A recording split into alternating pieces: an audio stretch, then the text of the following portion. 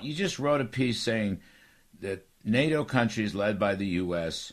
should immediately make available to Ukraine more help. Tell us about that. What else can we do to help the Ukraine, to help Zelensky? Well, I think Congress is going in the right direction right now. I hope they will do something.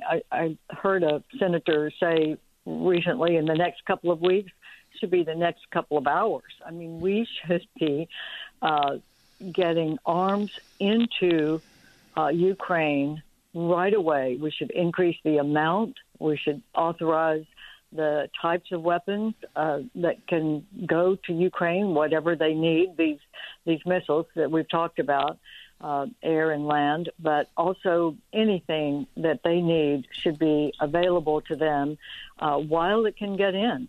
And so that's number one, of course, but also it's this energy issue. I think energy is the new security dynamic.